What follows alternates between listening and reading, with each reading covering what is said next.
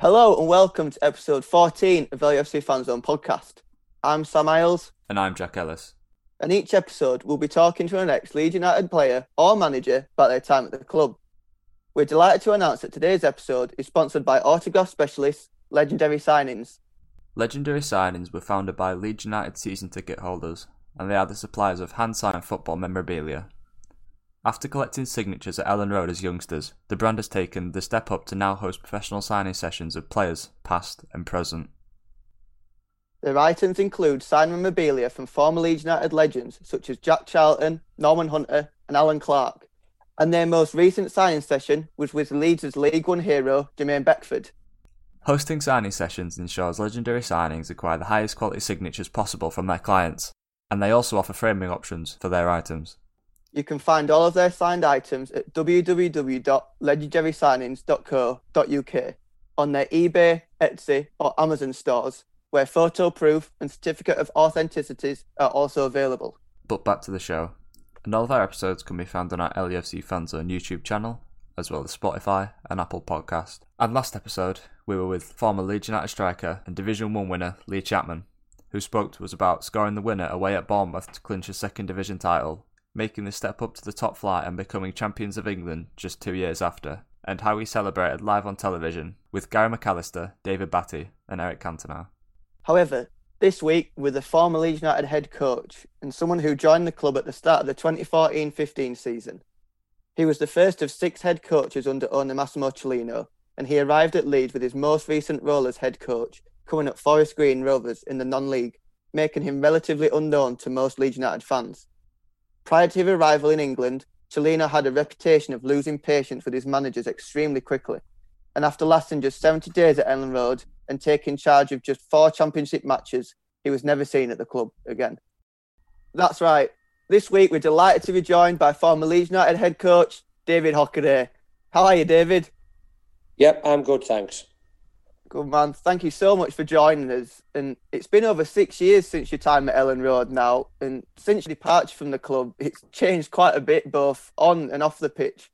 But do you still follow Leeds at all? Absolutely. Yeah, it's the first result I look for. I've always followed Leeds anyway. Getting the chance to be the head coach there was a dream appointment. So however short my tenure was, I made a hell of a lot of friends.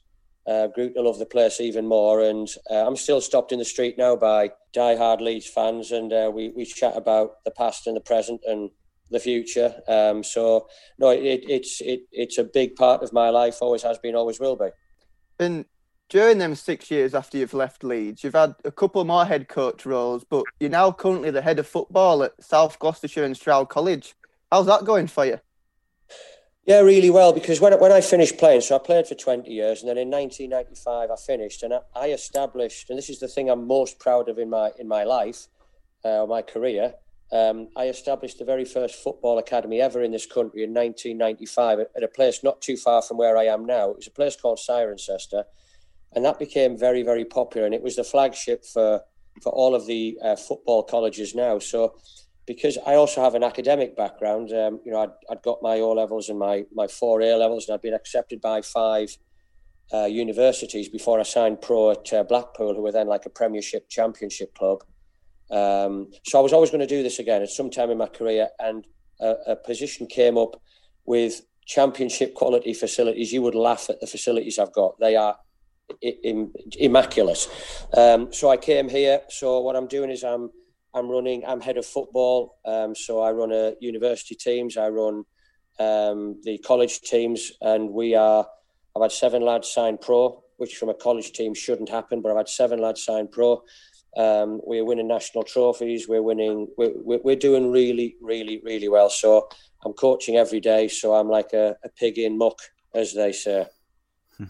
But obviously, you're here to talk about your time at Leeds. And when you arrived at Ellen Road, it was just your second job in management, with your first coming in the conference with Forest Green Rovers, which ended at the start of the 2013-14 season, 1 year before you became Leeds manager. During that time, did you have any approaches from any other clubs, or was it just Leeds? No, there were other. I mean, what I'd done is I'd been to. my history was basically youth, and so I'd done the youth academy at Cirencester, the very first. Howard Wilkinson came with the Premier League, said, "Listen, we love what you're doing. We're going to do this and take it into the pro game." So I'm very proud of that. So I'm not saying it wouldn't have happened, but I certainly speeded up the process.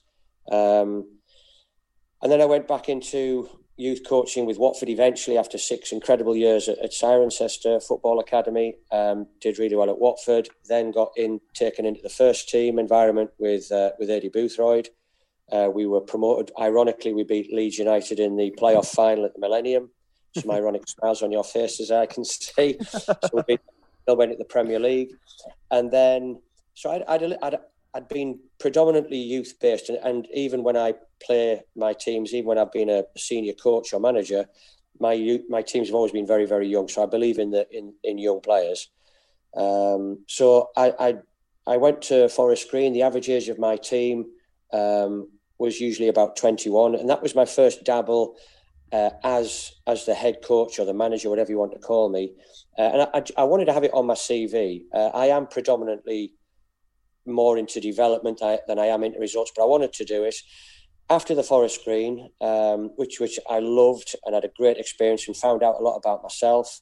There were a few other opportunities that came, but nothing really satisfied me. I went round and I studied. Steve McLaren was brilliant, and every other week for a number of months I went and watched him coach and Paul Simpson as his assistant. They were incredibly generous of spirit. Mark Cooper at Swindon with Luke Williams as his coach. The other week I would go there. So I was just going to lots of meetings, watching lots of clubs, watching lots of games, and just getting a feel for what I wanted to do next. And then out the blue, I got a call.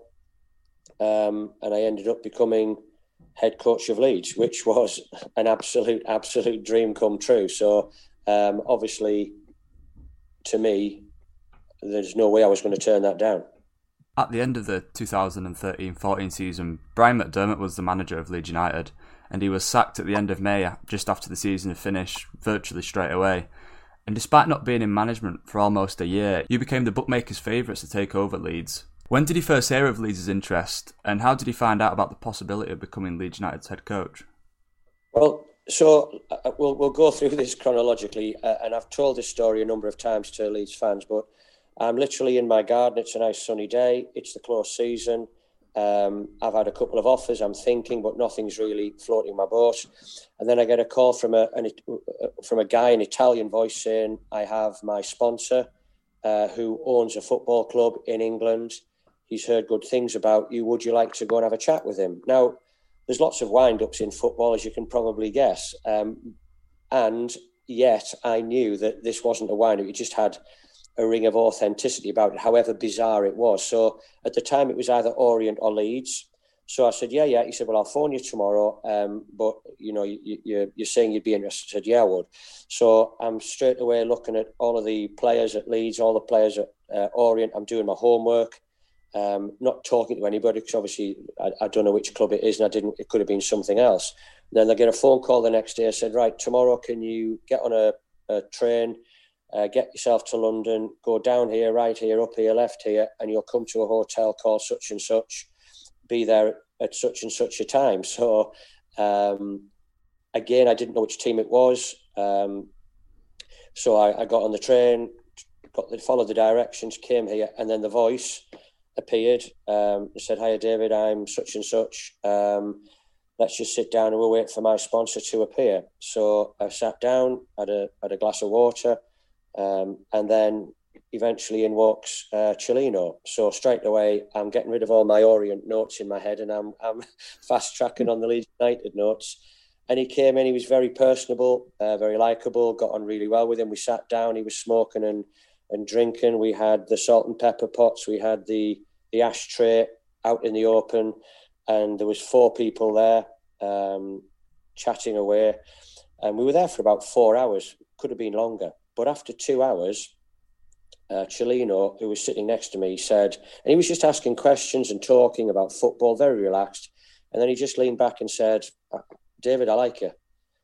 And I said, well, thank you. I said, listen, I'm enjoying talking about football. And I'm thinking, as soon as he came in, I'm thinking, well, realistically, it might be an under-23s coach and maybe getting involved with the first team, because I've got a reputation for being good at set players as well. So maybe being a set piece expert and helping out with my knowledge of the championship. Maybe if I was lucky, it might be that he wanted me to be like an assistant to a foreign manager coming over. I knew of his track record with managers anyway, or head coaches as he would call them. So that's where I was sort of putting myself. And he said, I like you. I went, yeah, thanks, I'm enjoying this. He went, would you like to be my head coach?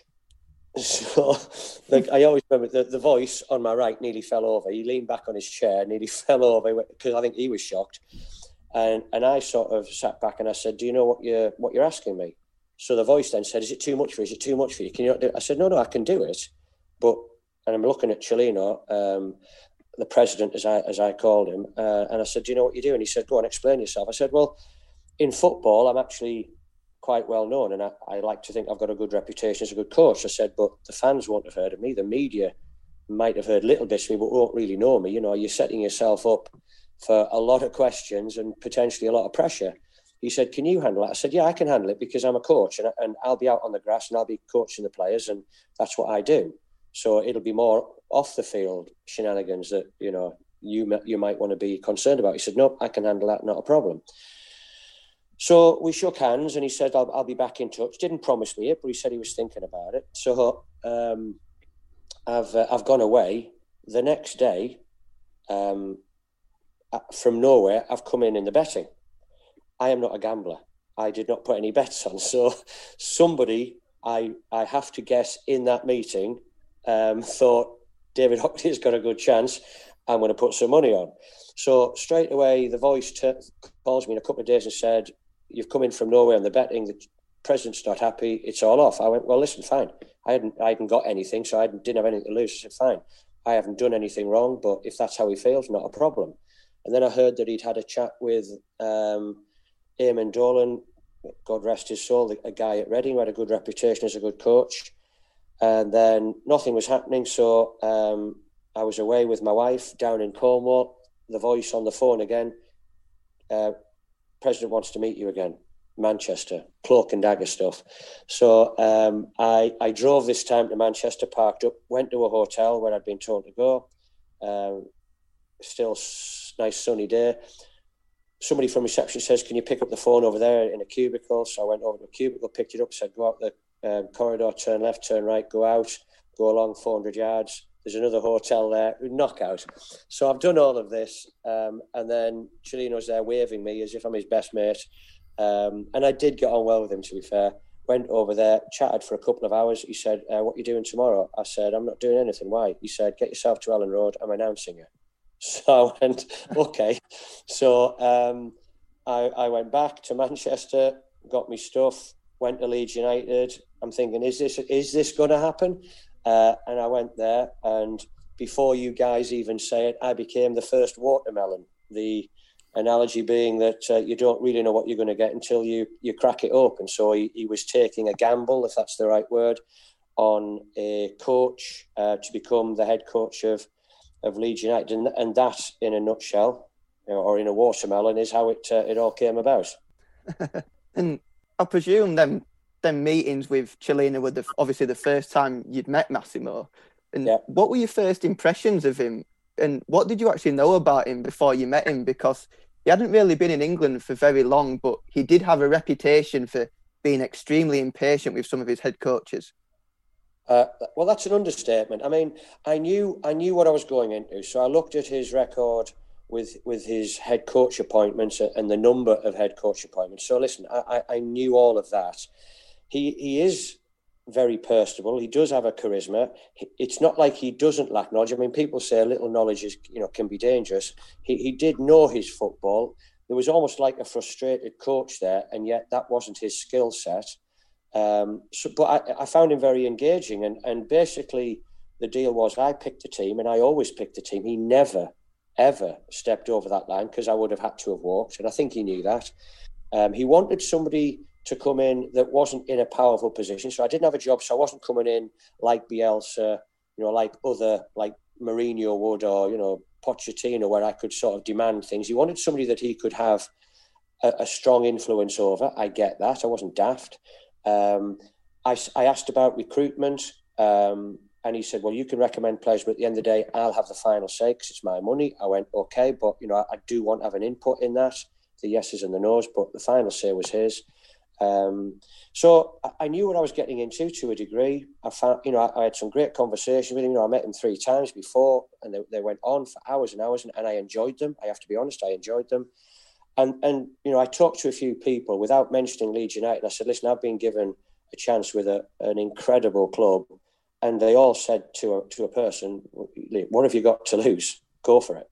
Go for it. So I'm very confident in my coaching ability. And every manager coach will tell you you're only as good as your players. So that's where I knew the challenge would be. And then when I went to Leeds and then finally got introduced to the players, who again all said, David, who? Dealing with the players and coaching the players, I'm comfortable with that. The players that he was going to get in, I knew that was going to be the challenge. Yeah, and like you said, you were obviously appointed the head coach of Leeds United on the 19th of June 2014, which was just 2 weeks after McDermott had left the club. And to unveil you as the new boss, like you said, Massimo Cellino and yourself spoke to the media, and there were lots of highlights, shall we say, from that first interview, like you said, about the watermelons, which we'll move on to a bit later because someone submitted a question about that. But one thing you said was that I have to earn the fans' respect, and equally that they had to earn yours. When you said that, how easily do you think it would have been for you to gain the instant respect from the fans? Because obviously, like you said, many people were questioning your background because you hadn't managed in the Football League before. Listen, it was going to be tough. This was going to be a real test for me. But, you either step up to the test or you walk away. This was a test I was up for. So, respect in every department you earn. Nobody gives you respect, and you have to earn that respect. Whether people like me or not, that's a personal thing. But as regards my work, then the main thing was I was saying I'm going to put out a team that Leeds United fans could hopefully identify with. They were going to work hard. They were going to be honest above anything else. And if that was going to be good enough for the Leeds United fans, and they saw what I was trying to do, then that's what I was basically saying there. And it's the same with the players. I had to earn their respect, but they had to earn my respect because if they don't train hard, they don't play. We always say that the manager only writes the names down. It's the form in training and in matches that tells him what names to write down. So I was very, very up for being willing and able to earn the respect of anybody that I needed to earn the respect of. So I was up for it. Following that press conference, the next job was to meet the Leeds players. And what can you remember about that first day at Thorpe Arch and introducing yourself to the squad? Well, it was chaotic. It was the most dysfunctional group of players I'd had because I was literally finding things out as I went. So I was introduced to the players. I could see the players going, who are you?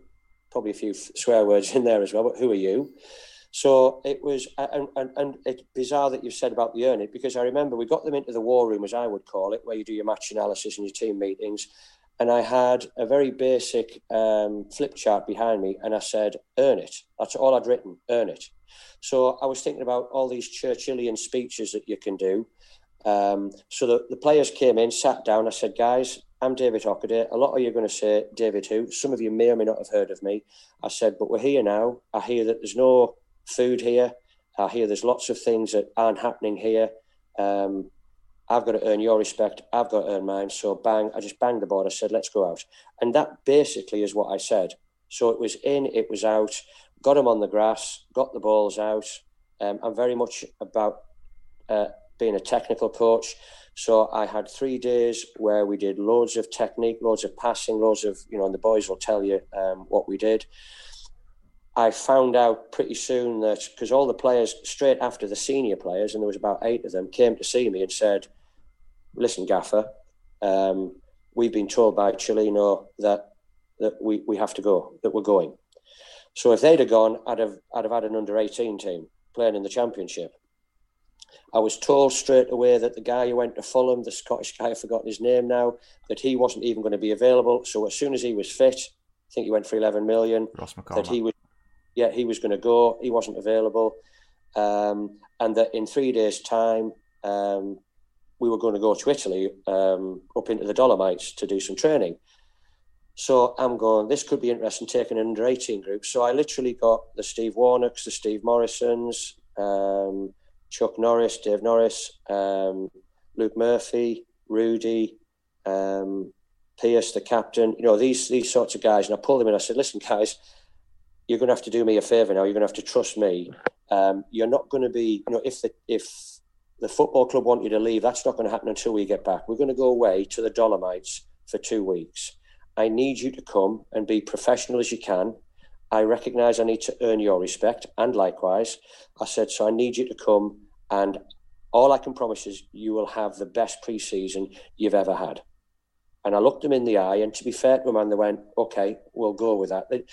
Did they have much choice? Yeah, they did. But I think they sort of saw that I was being honest. And so I contacted young Cook, who's obviously at Bournemouth now, but he was just been away with the England under-17s. I gave him a phone call. I said, you're coming with me. I had Sam Byram. I was going to take Alex Moat, but he returned with an ankle injury. So I took a lot of young lads that I knew a lot about. I'd asked a lot of people a lot of questions by then. And we went out with, I think, 24 players. The president said, why 24? I said, well, we need 2 22s. You're going to gauge maybe 10 to 15% of the workforce are going to be injured or ill. So, I need to do some 11v11 stuff. So I had to argue that, but it made sense. So we did it. And then we flew out. So I'd had a couple of days, 2 or 3 days at the training ground at Thorpe Arch. And then bang, we were on a plane. It was like a whirlwind romance. And we were up in the Dolomites. We've got games organised. We had one game organised against the local team. I remember winning that 16-0. So decent start, but the opposition weren't great, to be fair. But I just made damn sure in the second half, because I played 2 11s, that the second half, their target was to beat the score of the first half. And I think it was 2-8-0s. But then there was some Romanian team we were going to play, apparently, but that was never going to happen. And a few Leeds fans had come over, so we put on an 11v11 in the match kits, the 2 match kits, the home and away match kits, for the few fans that had come over, just to show them something. And it was a 3-2 or 2-1, very competitive. And I'd like to think that will be amongst one of the best, if not the best, pre-seasons that any of those players had. It was, whatever else I'm good or not so good at, I believe I'm a good coach. And I was happy with the way the pre-season went. And like you said, Leeds won that game 16-0, which saw Matt Smith finishing the game with 6 goals and Marco Silvestri switching sides to go in net for the opposition to stop that 17th goal going in, which was obviously Cellino's unlucky number. What was it about number 17 and that Cellino didn't like? I didn't know that. I know purple. I know he doesn't like purple. Right. So purple. I didn't know at the time 17. I know it now before you said it there, but so I didn't put him in there to stop the 17th. If it had been 17, 18, it wouldn't have bothered me. For me, it was about the result. So I don't know when I changed Silvestri, but it made sense to get him some goalkeeping practice there, because I needed to see him, because I hadn't seen anything of him. So I think I managed that match pretty well.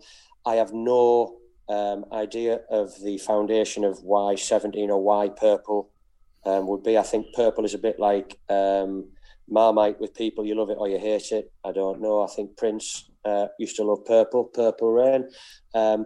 But 17 and purple, don't know.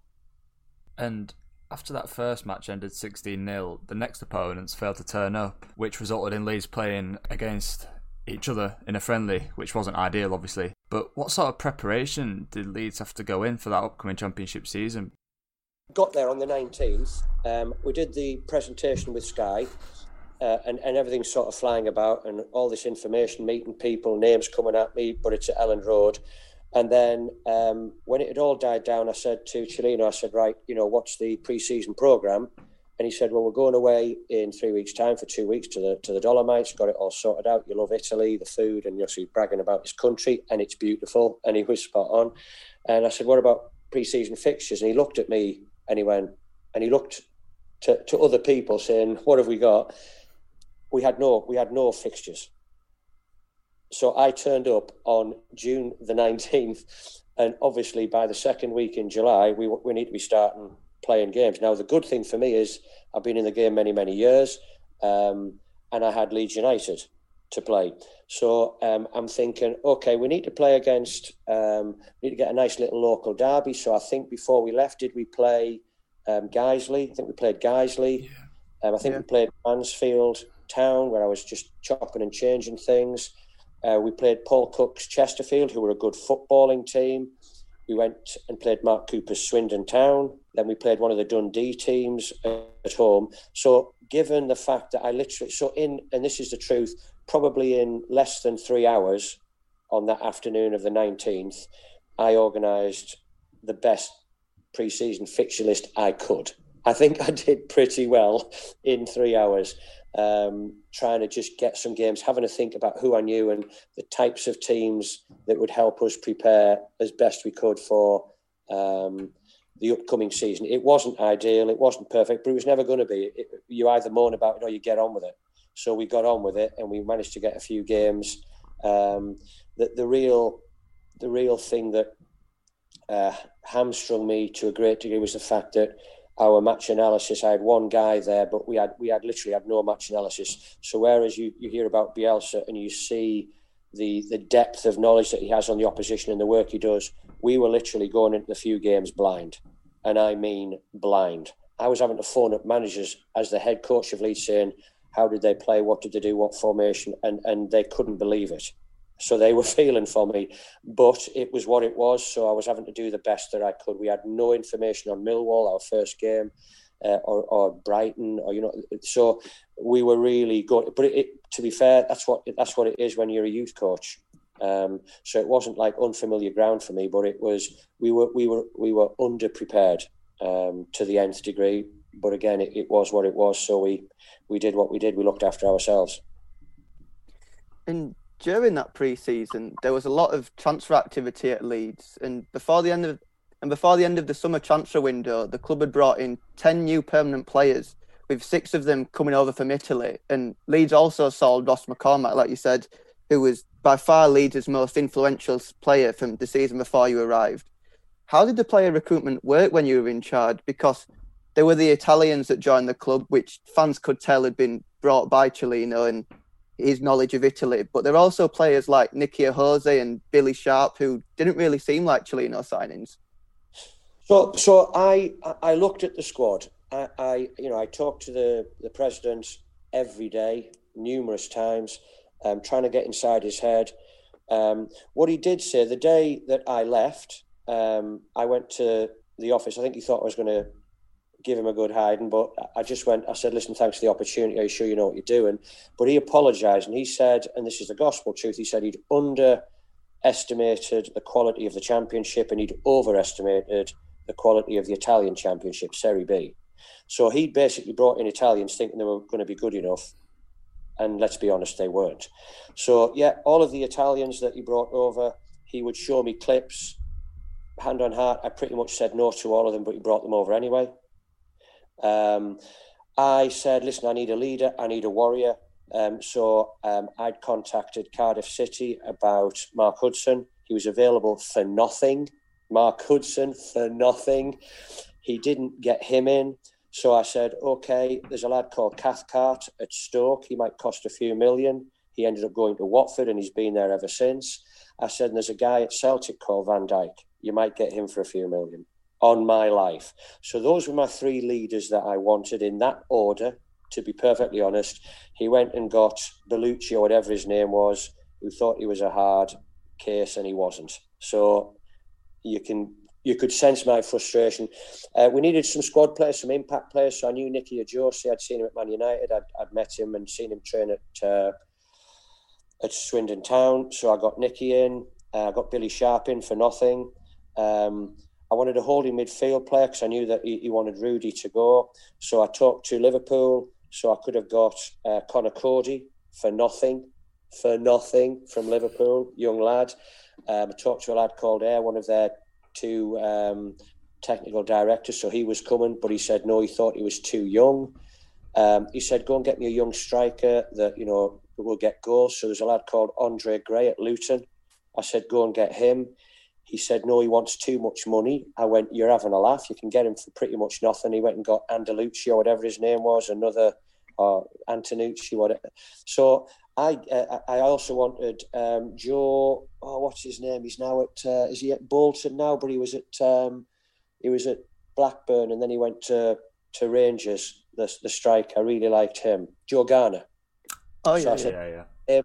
So good. Listen, I know a player. I gave him some great players to go and get, and I got Nicky Ajosi in, and I got Billy Sharp in. I'd have loved to have got Mark Hudson or Cathcart or Van Dijk in. I would have loved to have got Conor Cody in as my holding midfield player. He was having none of it, so you know there was the frustration that I got the lad from Arsenal as second choice keeper. Is it Taylor? Very Taylor, yeah.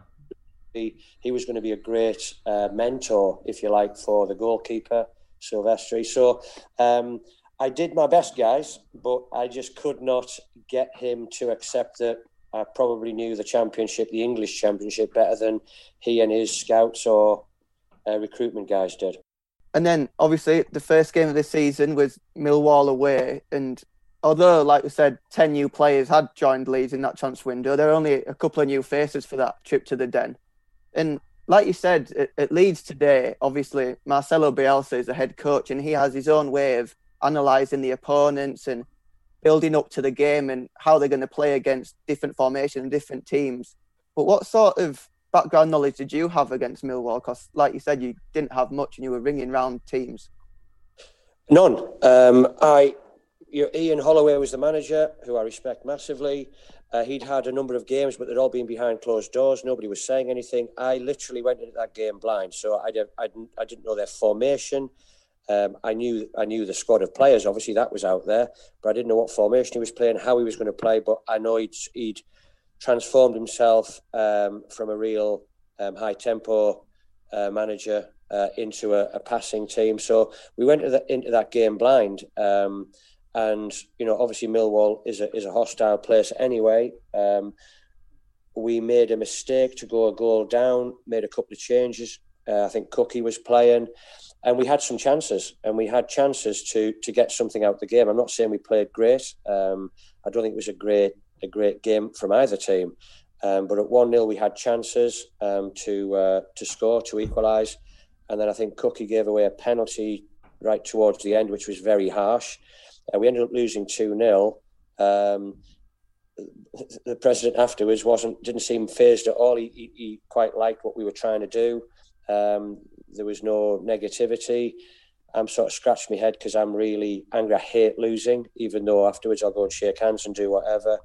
But I was learning about the players literally from day to day. I'd seen them in action now for the first time. And then, you know, all the way back on the coach, I'm flipping, changing things and doing things and preparing for the next game. And like you said, obviously that first match was a 2-0 defeat. However, the next game in the Championship was at Ellen Road against one of the promotion favourites, Middlesbrough. What can you remember about that game and walking out at Ellen Road in front of 24,000 Leeds fans, and of course that winner from Billy Sharp? It is a dream come true. You know, I get goosebumps now just thinking about it, because whatever else happens, whatever has happened, whatever else will happen in my career, I have led a team out at Ellen Road, and I cannot tell you how proud that makes me. And you can probably hear my voice quivering. So nobody can take that away from me. The proudest day of my life in football. So I think in between that, had we had a cup game and we'd beaten Accrington Stanley, yeah, whatever. So we went into it. It was quite bizarre because from then on, it seemed that every game was played on Sky TV. So I was in under the limelight and in this magnifying glass. and every twitch, every nuance, everything was being filmed. And we went out there. They were the favourites to win the league. It was a typical local derby, if you want to call it a local derby. And I'm from Billingham, which is just north of the Tees from Middlesbrough. So Middlesbrough sort of were the team that my dad used to take me to if I wasn't playing on a Saturday. So I was taking Leeds out against arguably my local team.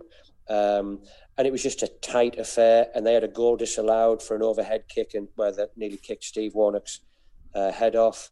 And then, Billy Sharp had a couple of chances, took one, and I think a draw would have been fair. But if either team deserved to win it, it would have been us. So we got that bit of quality from Billy on the day. And yeah, listen, that was just a great day. And it was what I've learned is, being a head coach, being a manager, you need more people. I was allowed to take one person with me. I took Junior Lewis, who's a real calming influence. He's an ex-player. He's a good man. He was a good buffer between me and the players. The players would like him. I liked him. People would like him. But that's all I could take. And you need a team around you to prepare you for the media. I mean, I spent more time dealing with the media, dealing with you guys, and you've got your jobs to do. I get that. Than actually, doing the game on a Saturday. And that, what I did learn is afterwards, my thing is coaching. Talking to you guys, yeah, I can talk. I think I'm quite a well-spoken lad. I'm not daft, but that's not me. I don't like that sort of thing. I just want to coach, get back, think about the next game. That's me as a football person. But listen, it was just a brilliant day. To lead Leeds out against Middlesbrough, to be on Sky, to win the game. That I will never ever forget every second of that day. That will stay with me till the day I die. And the following two matches in the Championship were against Brighton at Ellen Road, followed by a trip to Watford, both of which resulted in defeats. And despite them being only the third and fourth league matches of the season, it was reported that Selenia was already losing his patience with the results. Even though Leeds finished that 4-1 loss at Watford with 9 men, with Beluski giving away a penalty and getting the first of the red cards on the hour mark when the game was 1 apiece. Reports claim that Selenia was ready to fire you after the final whistle at Vicarage Road. However, he had a sudden change of heart and resisted. Was that the case? And if so, what do you think changed his mind? Yeah, so we went into the Brighton game, and Hoopier was the manager. And again, I talked to the people who played them before, so I had a rough idea of what they were going to do. They came. I thought they were excellent on the night. We ended up going man for man, played a really brave formation against them. They scored the first goal from our goal kick. Silvestri, I was forever trying to work on his distribution, but he gave a bad... He was supposed to kick it to the left. He kicked it almost 90 degrees away to the right. They've come at us, and he's got beaten at his near post because he was still... The bad kick was still in his head. So it was a poor goal to concede. Second half, we dominated. We didn't have loads of chances. I remember Tongi had a great chance. And we were the better team in the second half. We certainly deserved to get something out of the game. And then very, very late on, my wall jumped, which it was told not to jump, and a miss-hit shot went under the wall and trickled in. So they ended up beating us 2-0. A draw would have been fair, but we lost it in the detail. Then we went to Watford. I'm getting players given to me, so Bellucci turns up. We've got 1 or 2 people injured and niggles. I play him. We played a diamond that day. Watford couldn't handle it.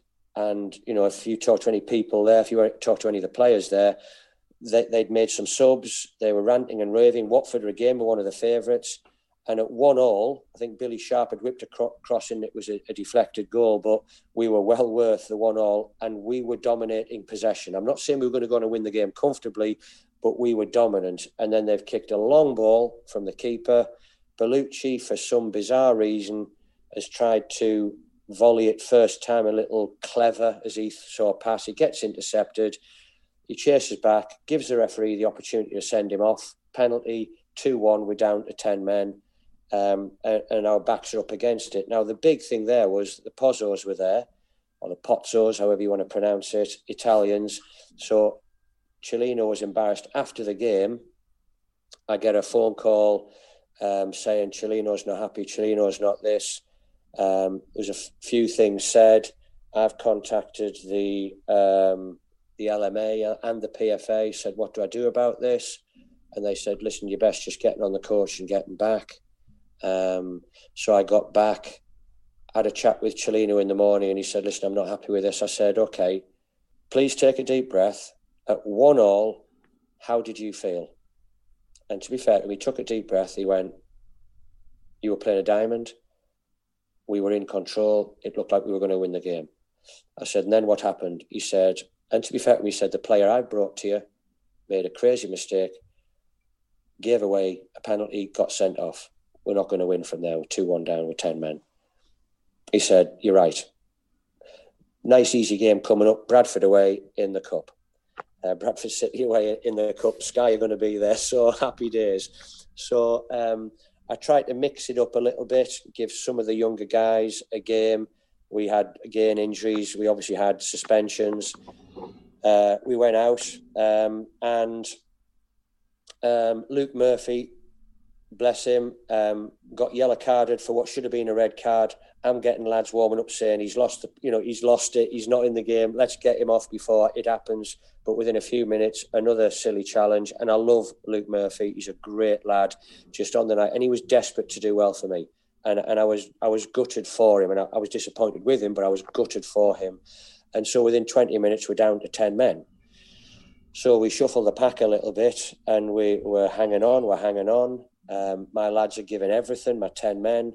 And then, as I recall it, the 86th minute, we go and score a goal. I think it was Matt Smith. We score a goal. And if you asked me if I could change two things, one, it would be the recruitment. But two, it would have been to get on Charlie quicker, because I would have gone to a back five. I'd have put I know exactly what I wanted to do, Steve Warnock in. But as we're getting warmed up, as I'm trying to get things clear in my mind, bang, somebody doesn't do a job. You know, when you're defending a corner, you can't afford then to go zone. You've got to go man for man. And one of my lads, I'm not going to out him, was on the post. He needed to come out and pick up somebody on the edge of the box. Ball comes in, half cleared, somebody hits it, slight deflection, it goes in top brack. The whole game changed. If we could have seen that corner out, if I could have got Charlie Taylor on, I honestly believe I'd have been manager at Leeds United for a lot longer. I didn't. They then get a second. We then go up the other end. I put Pollian on and we hit the post. So we could have even have taken it to extra time, but with 10 men, I don't know. The fans were brilliant because they know I'd given it my best. The players undoubtedly had bled for the jersey with 10 men for 70 plus minutes. And if you're going to lose, I suppose that's how you're going to lose, down to 10 men, giving everything you've got, and just getting caught out on the detail. But I was incredibly proud of my players last night. I was incredibly proud of all the efforts they gave me, because it can't have been easy for the players. And I've been a player, when you know that the president isn't, wants to get rid of you if you're a senior player because you're on too much money or whatever, or you've got a strong personality, or he's bringing in players that are not as good as the players that the president wants to get rid of. So it was a really tough time for the players. I knew exactly what I was going into. Don't anybody to feel sorry for me. I loved every second of it. And as I say, when I was told the next day by Graham Bean that the president was getting rid of me, I went to Leeds, had a chat with the president. He said, no, I can't protect you. But to be fair, I've underrated the English Championship and I've overrated Serie B. We shook hands and I left. And just to rewind to that Watford match, because obviously we're planning to go on to talk about the Bradford game and everything afterwards soon. By that Watford match, the majority of the Italians had arrived in Leeds with, like you said, Beluschi, Silvestri, Antonucci and Bianchi all starting the game. But what were they all like together in the changing room? Because amongst the fans, there felt like there was a real divide within the squad between the domestic players and the Italian players. Was that the case? Yeah, there was. And again, it's their culture. So in Italy, certainly the way Cellino operated, he saw himself as the manager. And so after every training session, the Italian players, this is what they did in Italy, they'd contact the chairman or the president and talk to him about the training session and what had gone on. And they talked to him as if he was the manager. I was head coach. Now, to be fair, Cellino never said, this is what I want you to do, this is what I want you to do. I'll give you for instance, and I've already mentioned it previously about Silvestri. Good shot stopper, great shot stopper, but poor as an outfield player, poor as the 11th man. When you came back to him, he didn't have good technique with the ball at his feet. So one day I talked to Neil Sullivan, Sully, the goalkeeping coach, great coach, good lad, good pro.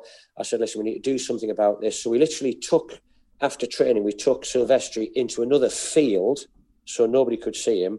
And it's a place where you bang the ball back to the keeper in various areas of the penalty area. And then you've got loads of goals set out on the pitch, and he's got to hit certain goals, literally goals, and put the ball in the net. So it's like a chip to your right back, a chip to your left back, a drive right down the middle to your striker or whatever. So we did that. So I finished training. Somebody comes to me, one of the minions, and says, Cellino wants to talk to you, he's not happy. I went, okay, again.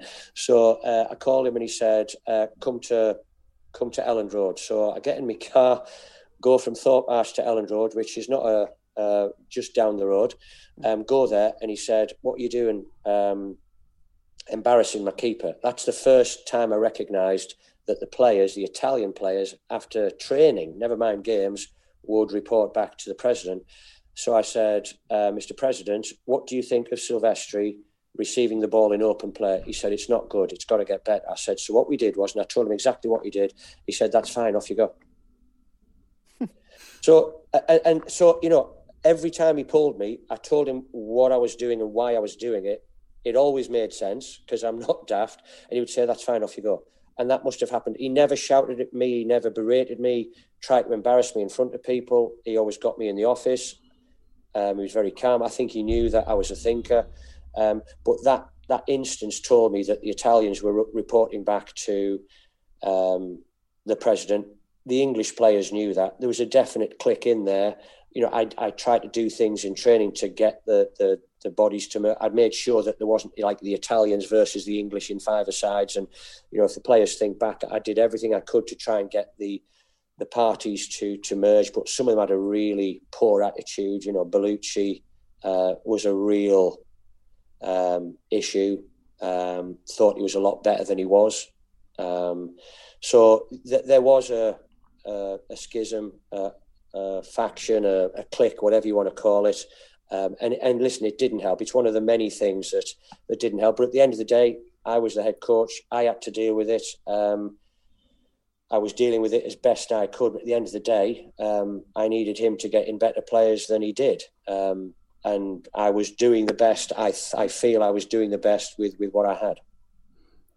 And you just mentioned about Belluschi. That Watford match was his first game for Leeds. And like you also mentioned, he was a hugely controversial figure at Leeds, like you said, amongst himself and the fans as well.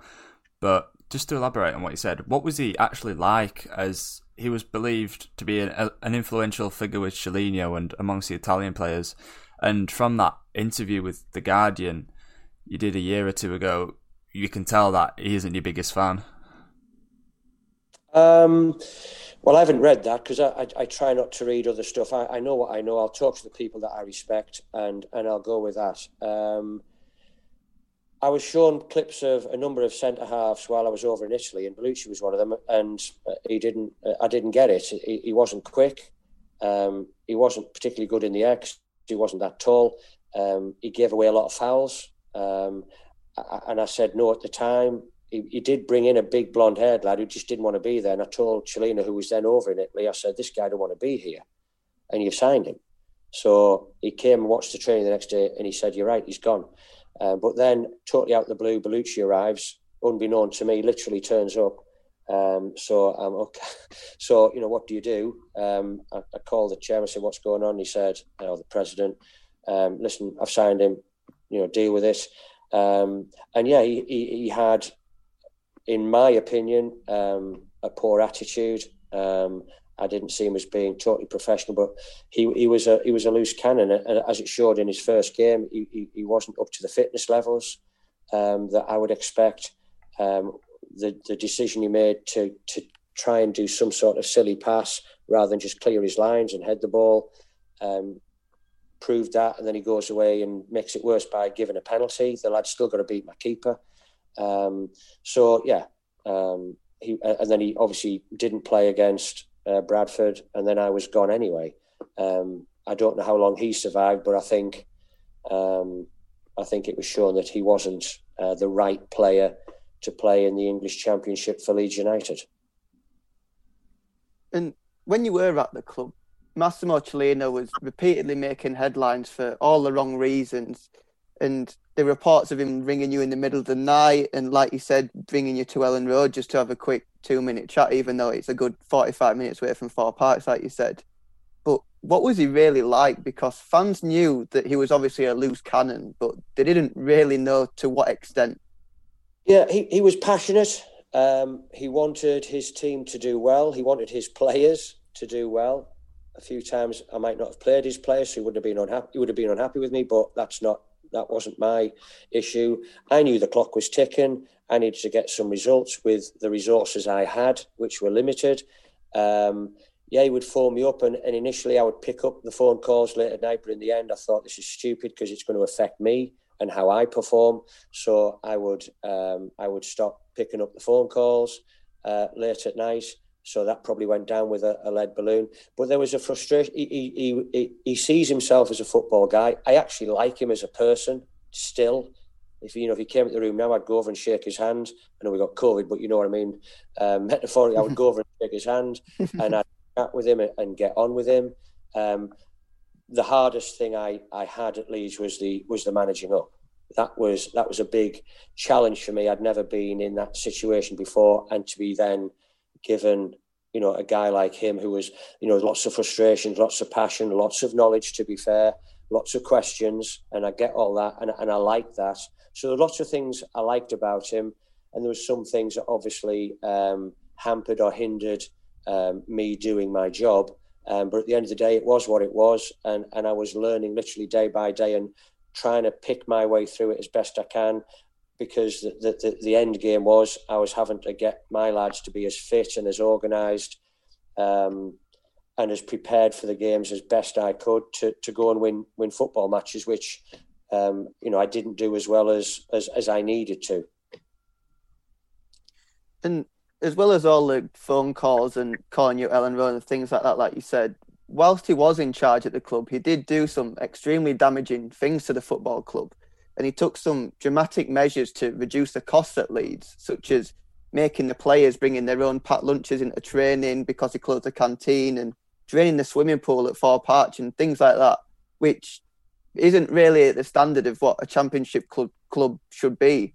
So what sort of impact did that have on you and the side? Because obviously the facilities that should have been there weren't really there. Yeah, I mean, draining the swimming pool, I mean, it's like a leisure centre. It doesn't need to be like a leisure centre. You don't need a 25-metre swimming pool or however big it is for a football club. I get the fact that you can do some recovery work in there, non-weight-bearing stuff, but, you can do that in small areas. So whoever designed that had designed a leisure club. So the swimming pool didn't bother me. Closing down the steams and the sauna didn't bother me because that can dehydrate players to the nth degree. That's not good. So getting rid of the leisure facilities part of it, I didn't have a problem with. The fact that I was trying to educate him all the time as to how things were done in England. He wanted to train in the afternoon, I think because he was a late getter upper and he wanted to come and watch the training. But I said, no, this is how we do it in this country. And even though we play on a Saturday at 3:00 in general, I get the fact that training at 3:00 every day would get people's body cycles more used to it. I've always been of that thought process. People organise the training around their family and getting kids to school, and this is how it is, and this is how we're comfortable. But afterwards, we give the players proper food. No, let them go out. And I said, no, if you let them do that, they'll go out and they'll buy McDonald's and they'll buy stuff that's not good for them. It's up to us, and you can charge them. They have to pay for their food to a degree. I know it's subsidised, but so you've got to put it on. So I'm trying to get that through to him all the time as we're getting on. So yeah, and yet then he goes and spends God knows how much on taking them away for 2 weeks to Italy to show Italy off, which is a beautiful country, and the people were gorgeous and the food was magnificent. And we had 2 fantastic weeks there. So it was his idiosyncrasies that he would save pennies on something and spend tens of thousands of pounds on others. And all the time I was trying to educate him onto how it was done in England. And he listened, and some of the things he adapted to, some quicker than others.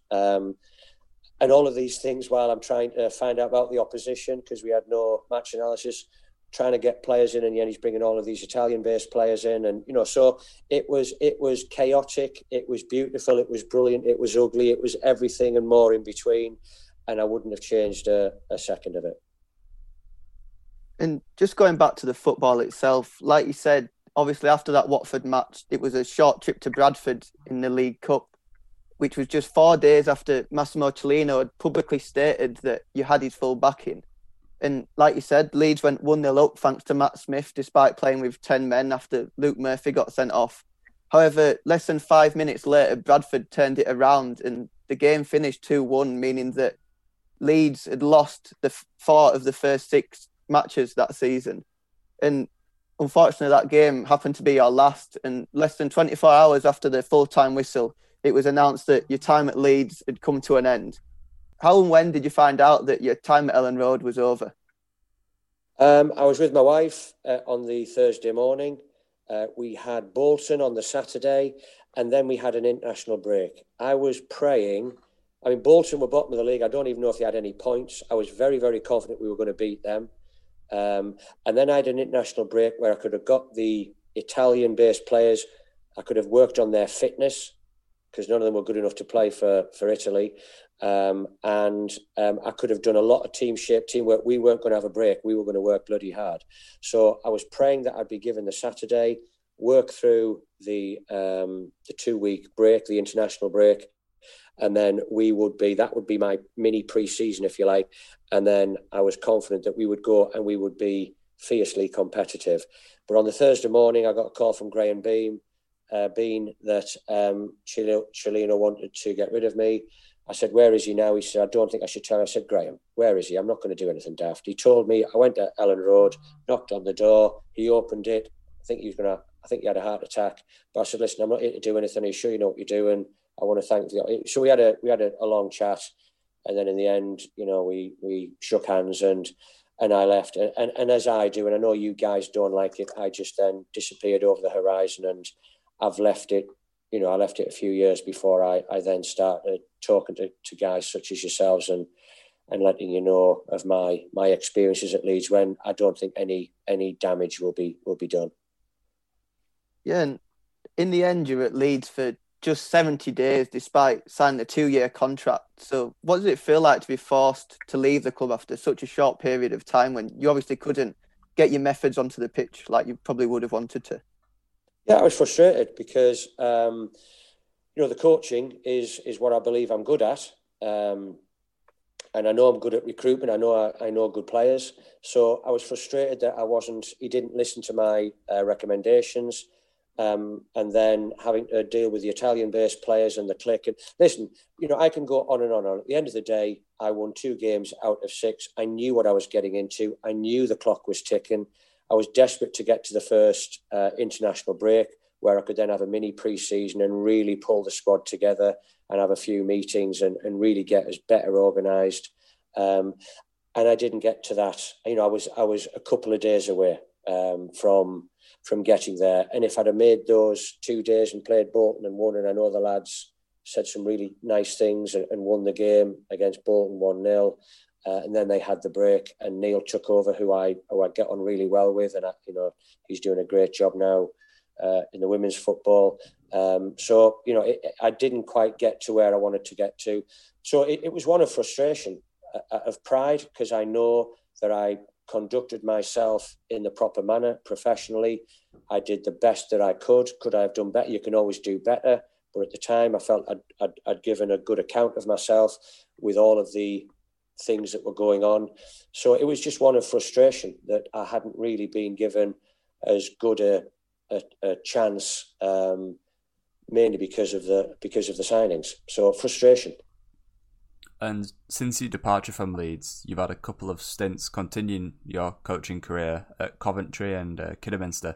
However, in 2016, like we mentioned at the start, you joined South Gloucester and Stroud College. What made you take that approach rather than continuing your coaching career at a professional club?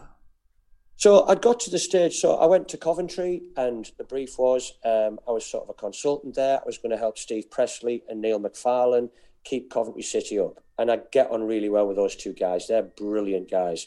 And they brought me into the fold, accepted me. First two games at Coventry, I think it was Scunthorpe, who'd had a great cup run, we drew with. We then away to Sheffield United, drew 2-2 at Sheffield United. And then they go and sack Steve Pressley. And I'm like, going to the chief exec, what are you doing? He says, well, I think I need to be seen to be doing something. I said, so who have you got lined up? He said, I haven't got anybody lined up. I was crazy. So then I took the next game with Neil McFarlane against MK Dons, who got promoted and were the best team in the league, and we won. So I'm thinking, okay, Neil and I are now going to get the gig till the end of the season. And then Tony Mowbray appears. Tony tells me he wants me for the next season. As soon as the season's over and he gets a new contract, he says, I've changed my mind. So then I go and help a mate out at Kidderminster Harriers. I'm told to get rid of all the staff, or a lot of the bigger players. So I do that. I get a few lads in, but I can't play them until January. January the 1st comes. He says, listen, I can't do all this. I can't do that. You're going to have to go. So it was just like I'd lost control, even though I felt I was doing as good a job as I could. I'd lost control of not myself, but of the situation. So I wanted to do something that I could take control of. Initially, I was going to set up my own football academy in Swindon, which is where I'm probably best known because I had 8 very successful years there with Lou Macari and Ozzy Ardiles as my managers. But then this facility came up. So Bristol is a huge city. The facility that I'm at, called the Wise Campus, is the best college facility in the country, bar none. When I came here, we were poor, and I'm being kind. We are now the best football college academy in the country, I would say, bar none. Doesn't mean we're going to win everything every year, but we're going to be there or thereabouts. I've had 7 lads already sign at pro clubs. Some of them are worth millions. I'm really proud of what I'm doing. My wife recognises me again. I'm a nicer person. I'm more laid back. I'm happy. I'm coaching every day. I control what I do. My standards are incredibly high. They haven't got down. Hopefully you can hear it in my voice. I am more passionate now about football than I've ever been. I have had approaches from pro clubs. Would I be interested in this and this? Nothing has floated my boat. I'm not looking for anything. I'm really happy here. You never say never. So if Liverpool come and say, do you want to be whatever, then who knows. But I'm very, very happy here. I'm helping young guys get an education both on and off the field of play. We are pushing the boundaries. We're winning pretty much everything that we go in for.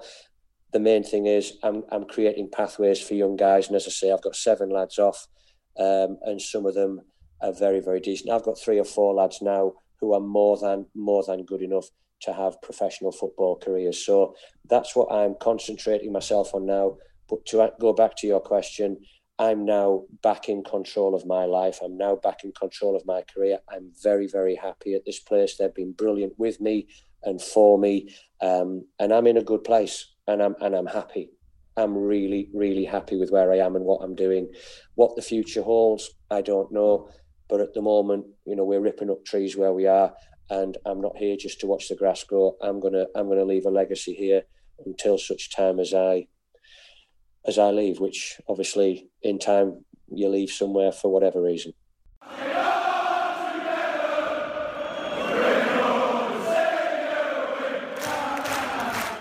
This second section of the show is where our followers get to ask their questions to our guest by commenting on our LUFC Fans on Instagram post. Each episode, we select 4 questions which are commented and put them forward to our guest. This week's first question comes from Owen, who asks, during your time at Leeds, did you ever feel a lack of respect from any of the players because of your relatively unknown status before your arrival at Thorpe Arch? I've already said about I went in that first day. The players came in. They'd obviously heard who was going to be it. some of the senior lads would have probably asked about. The young lads, you don't. You just take it on. You just bring it on. So it was basically, I'm going to earn your respect. You need to earn my respect. Let's go. And it was literally that quick. I went out. I've had some incredible testimonials from the senior players.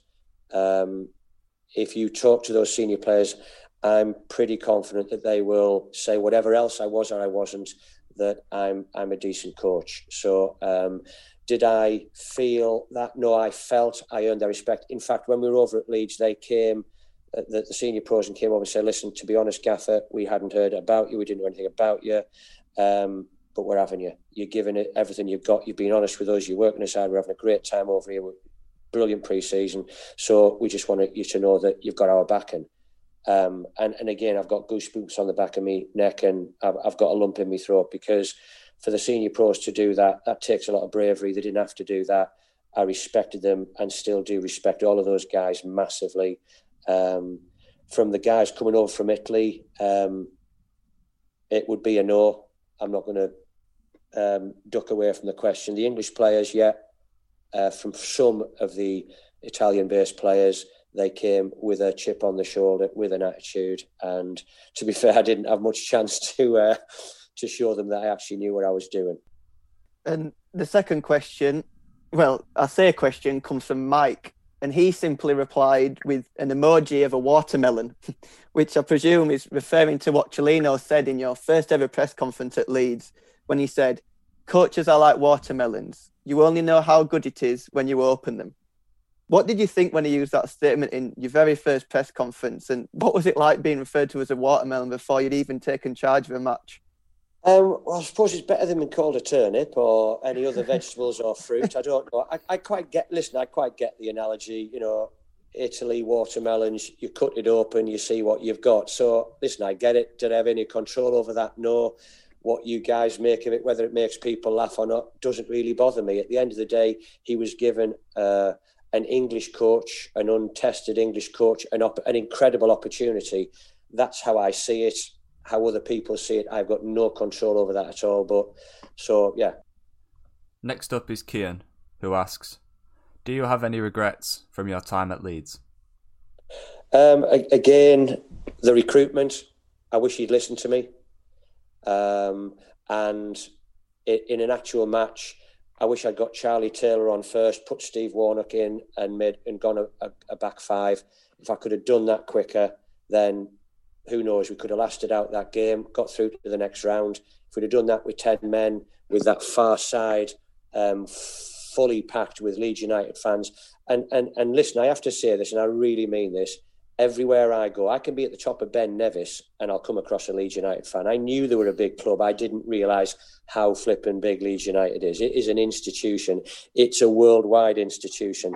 I go there, and to be honest, not one person, and I'm sure there are knockers out there, but every person, every Leeds fan has been absolutely brilliant with me. I think they saw what I was trying to do.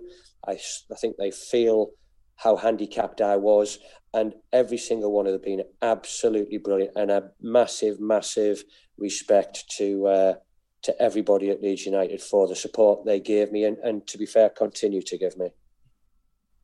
And this week's last question comes from Luke, who asks, although your time at the club might have been a little shorter than you would have liked, what was your best memory from being in charge at Leeds United?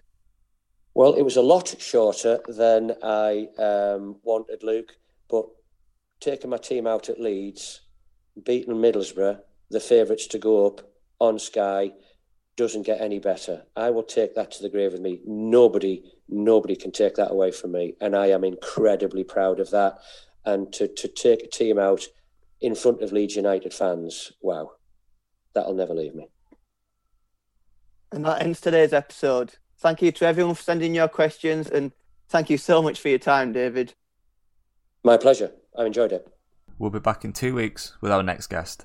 Stay tuned for the post over in our LUFC Fan Zone Instagram story next week. Thanks for listening.